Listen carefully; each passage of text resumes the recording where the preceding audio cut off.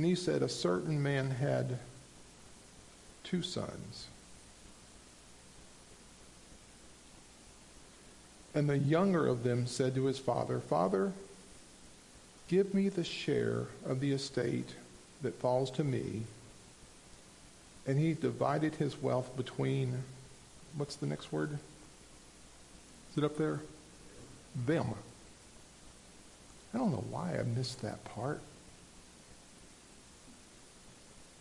I just thought the younger kid got his money and he divided his wealth among them.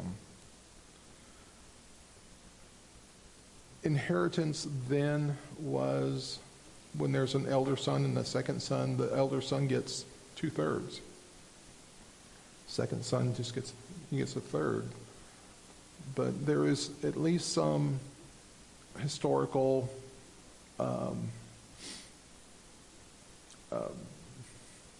evidence that the father may have had to liquidate things, not being a cash society, and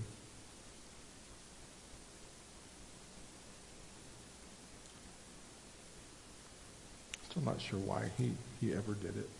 And not many days later, the younger son gathered everything together and went on a journey into a distant country, or some versions say a far country. And there he squandered his estate with loose living.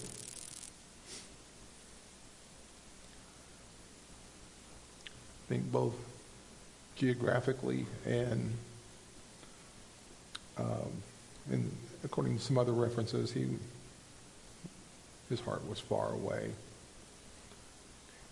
Then, verse 14. Now when he had spent everything,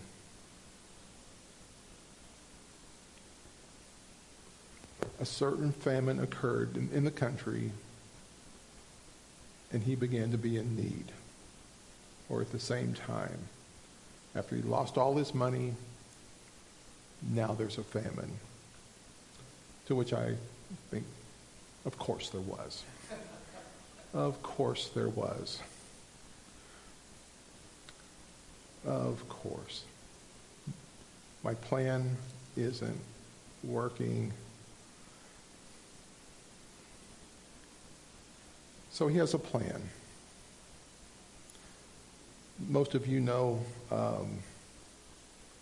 what's the easiest way to make God laugh?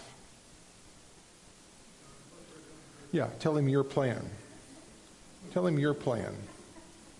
God, I've got this plan.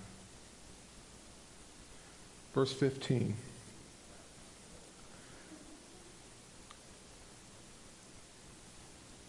Here's my plan.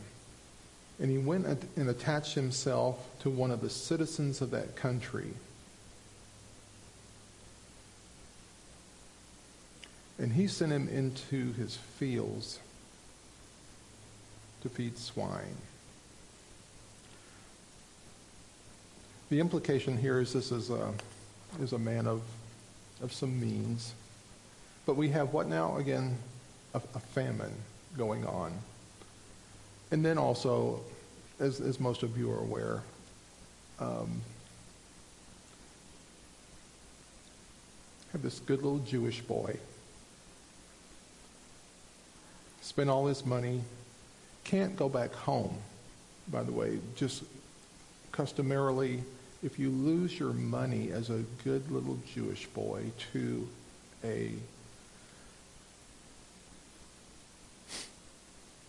any non-Jew, come to think of it, not only can you not go back home, you can't even go back into the city. So you're excommunicated. So you better come up with a plan. So he's got his plan. So don't lose the picture. We got this good little Jewish boy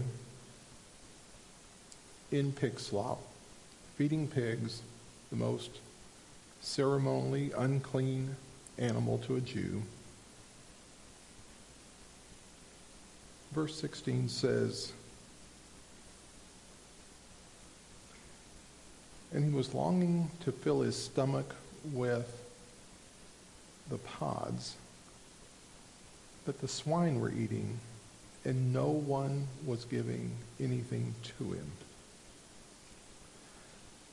There's some evidence again that because we're having what again? A famine. Now nobody's got any money. I can't even pay you. What I can do is I can let you eat, but you're going to have to eat what they eat. This is not working.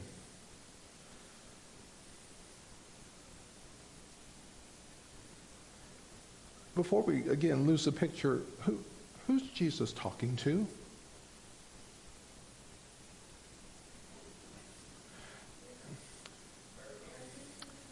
The scribes and the Pharisees.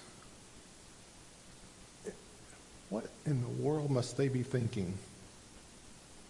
So we have this split screen story of we have this boy in a far country, and where we're going to get to in just a second, and I think the narrative supports where we're going. We have a father who's home, still loving his son. Even when his son's not loving him, his father's still loving him. His money's gone. When money's gone, popularity's gone. And then, of course, as God would orchestrate, and now we have a famine. Really, God? And the answer is yes. 17.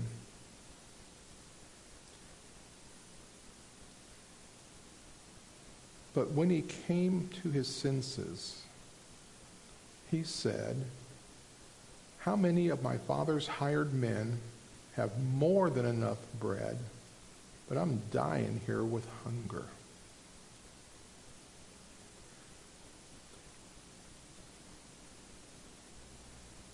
I'm trying to remember how does when King James says, and he came to himself, came to his senses. And I thought, I think for the most part, I've always thought, again, that this is where the story changes, where he comes to his senses, he goes back home a repentant sinner. But does he?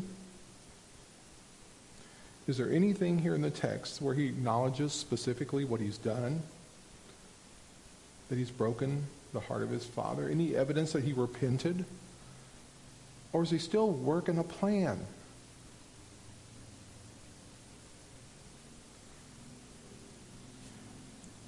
What it does say is he's still trying to get out of the mess that he's made. And I think sometimes it's too much like us, where we'll do anything but repent, anything but say, I'm wrong. We'll plan, we'll work.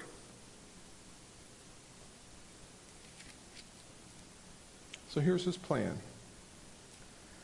I'll go to work in the field, away from his family, still not back in the city, not back home. In the field away from his family as a servant until he's earned the equivalent of what he had lost. So again, he could appeal for reinstatement. That's his plan. So at this point, he isn't looking for grace. And then if we look back at go back to verse 3, when Jesus, I tell you a parable, he talks about a lost sheep, and he talks about a lost coin. But he isn't looking to be found. He's still trying to execute his plan. I think there's, if it were possible, if that could have happened, if the prodigal could have found his way back into God's good graces, or his father's good graces, by his own ingenuity, his own plan, the whole point of the parable is lost. Sheep, they don't seek for a shepherd. The coin didn't seek for the woman, and the prodigal did not seek for his father. The sheep, the coin, and the son, they were all sought. They weren't the seekers. So God loves us when we're in slop. God loves us when we're trying to work our way home. Again, don't lose the picture. He does get home, and I'm thinking, what must that boy have smelled like?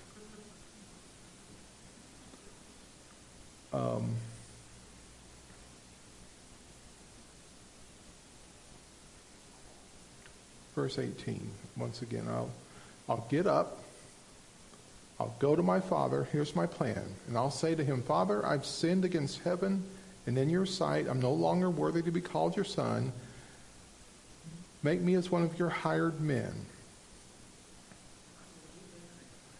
I'll do better and try harder. Well said.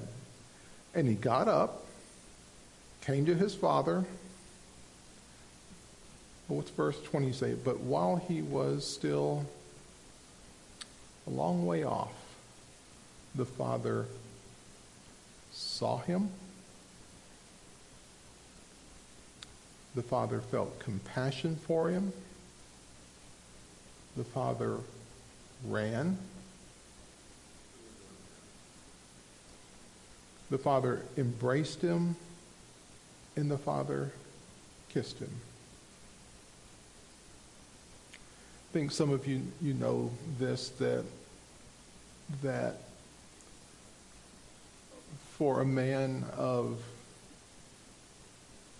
to do what this father did, men of distinction, men of age, position, they walked very dignified. But what does the scripture say the father did? He what? Ran. Which means he had to pull up the front of his robe, exposing his legs in a shameful and humiliating way, and ran through the village to the edge of town, becoming the laughing stock of his friends and peers.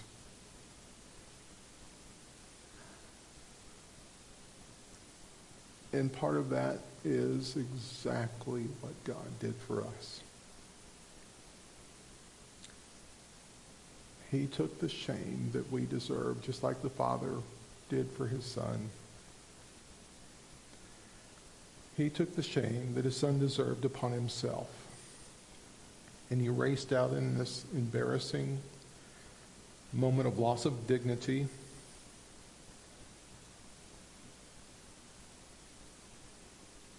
And again, that's what the Father did, sending his Son to be on a cross between two thieves.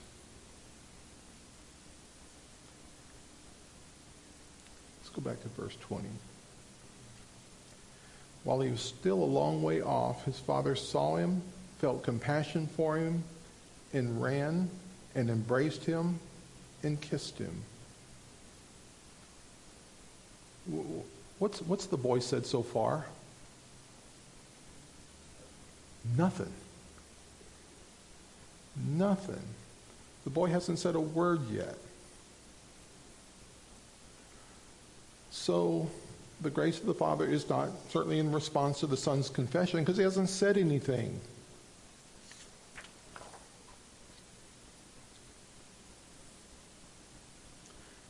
So where did he find him? He's not in the far country, but he's not in the village either. So he's at the edge of the town. The son was actually still lost. It's at this moment there is a confession and the acknowledgement that even though he's humiliated his father's never stopped loving him. And the whole point of the parable is that grace is always, always the initiator. We don't do some work and grace responds. No, grace pursues us. And it's at that point the overwhelming grace overtook his son. I've always thought the text should read whenever the boy goes into his, what he said is, I think it means the same thing. The father just said, "Hush, boy. Just hush." There's some evidence that the father's not there by himself but the father, verse 22, but the father said to his slaves, "Quickly, bring out the best robe." So he's got some other folks with him. The best robe. The best robe belonged to the father. So he said, "Get my robe." And what's he say next? And put it on him, and then put a ring on his hand.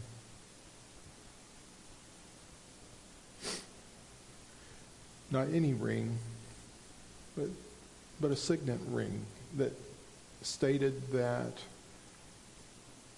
the boy could once again conduct business on behalf of the family. The father was essentially saying, I trust you again to do business and act now even on my behalf. And what's the third thing? And put sandals on his feet. Slaves didn't wear shoes. Children of families did. So in the three items, the father covered every concern the son ever had. "Father, I've sinned. Get the robe." Remember that little chorus about, "I am covered over with the robe of righteousness that Jesus gives to me. I'm no longer worthy to be called your son. Get the ring. Get the ring. Make me as one of your servants." Father's having none of it. Put sandals on his feet. And then the father says, "Kill the fatted calf. We're going to have a party." Which is exactly what God's done for us. So in one moment, because of the pursuing grace of the Father, our Father, I have been completely restored. Great story, right? Except it's the story of a man that had two sons. The older son, our firstborn, somebody who nails all the rules and is going to tell you about it. And here's my problem. I kind of have a soft spot for prodigal sons, probably because of my own sin. But I kind of tend to judge and be critical of sometimes what I just call religious people, kind of with trite little sayings and their judgments and their self-righteousness, and I tend to judge that.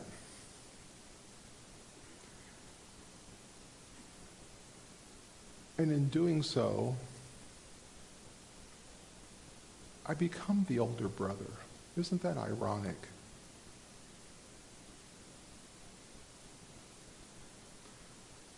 Verse 28.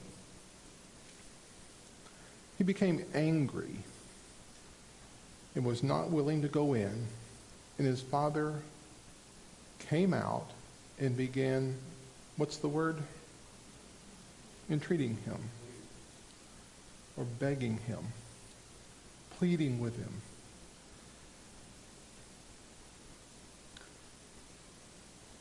Verse 29. But he answered and said to his father, look, for so many years I've been serving you. I've never neglected a command of yours, and yet you never gave me a kid that I might make merry with my friends.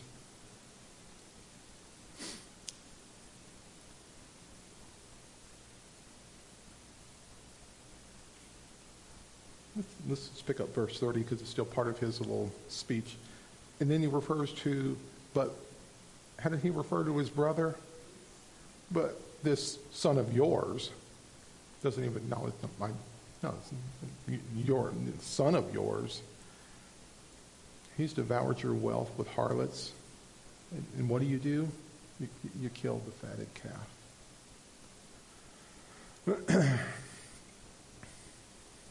Here's how good I am. Here's how bad he is. And I'm afraid my posture would not have been like the father's. My posture probably would have been fine. Take your goat with your buddies and do what you do with a goat. We're having filet and wine in here. Do whatever. But the father doesn't do that.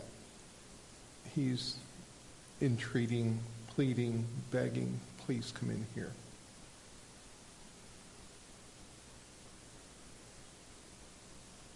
Verse 31, 32.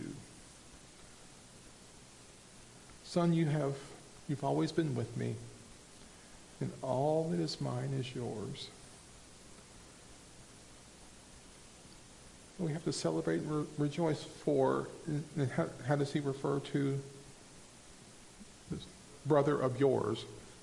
Okay. First the brother says, that's son of yours. And the father says, no, that the brother of yours was dead. And now he's begun to live and was lost, and now he's found. So God's heart, even towards the self-righteous, is, no.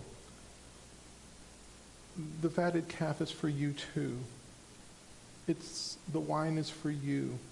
Get in here. Get in here.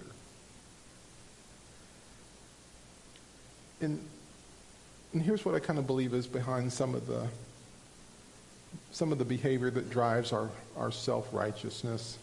Sometimes I think it's an attitude with our own fathers, an attitude of, if I just do what he says and don't bother him, then everything will be okay. And in doing so, it takes away the joy of relationship that's the fuel. That the joy of a relationship is the fuel for my obedience to God. And if I don't have that, if I can just do what he says and get out of his way, that only leaves fear and willpower. Do better, try harder. And those are horrible fuels for, they just don't get us home. Joy gets us home. To know that we're delighted in, to know that you are loved, accepted, forgiven, blessed, embraced. That's the fuel for obedience. So it encompasses all of it, all of it, all of it, all of us. The prodigal in us, the self-righteous in us. The younger brother went to a far country, but his heart brought him home. The older brother stayed home, but his heart was far away. So why did Jesus tell this story again to begin with? In the first couple of verses, again, at the beginning of the chapter, tells us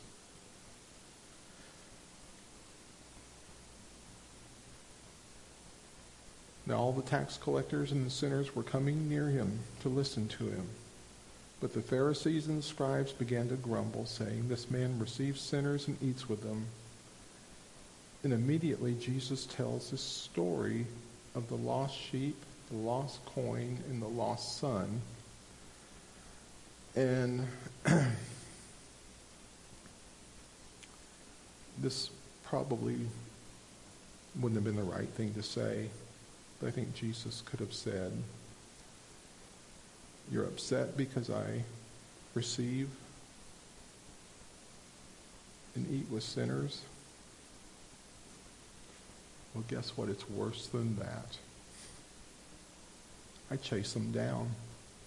I run after them. I go to the edge of the village and bring them home. I encourage them. I beg them to come and be part of the family." Let's pray.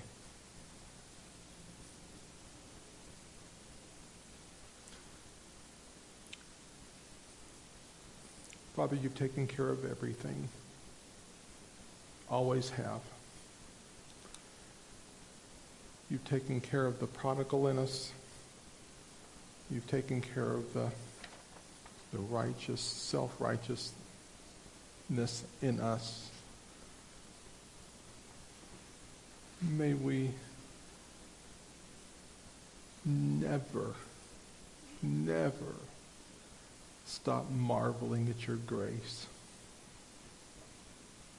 May we never get used to say, "Oh yeah, God's, I know about his amazing grace. Yeah, I know all that." We know nothing. May we never stop marveling at how good you are.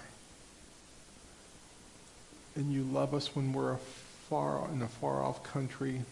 You love us when we're trying to figure out a plan to get back in your good graces. You love us when we'll do anything but repent and say, "I got nothing. I'm a train wreck." You love us when we think, "No,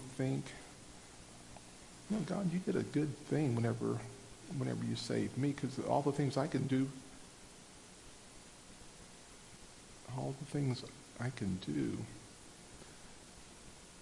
You even love us with our self-righteousness. You love us. You took care of it all.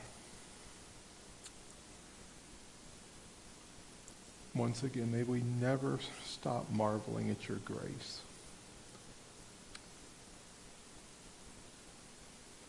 We thank you for it. In Jesus' name, amen.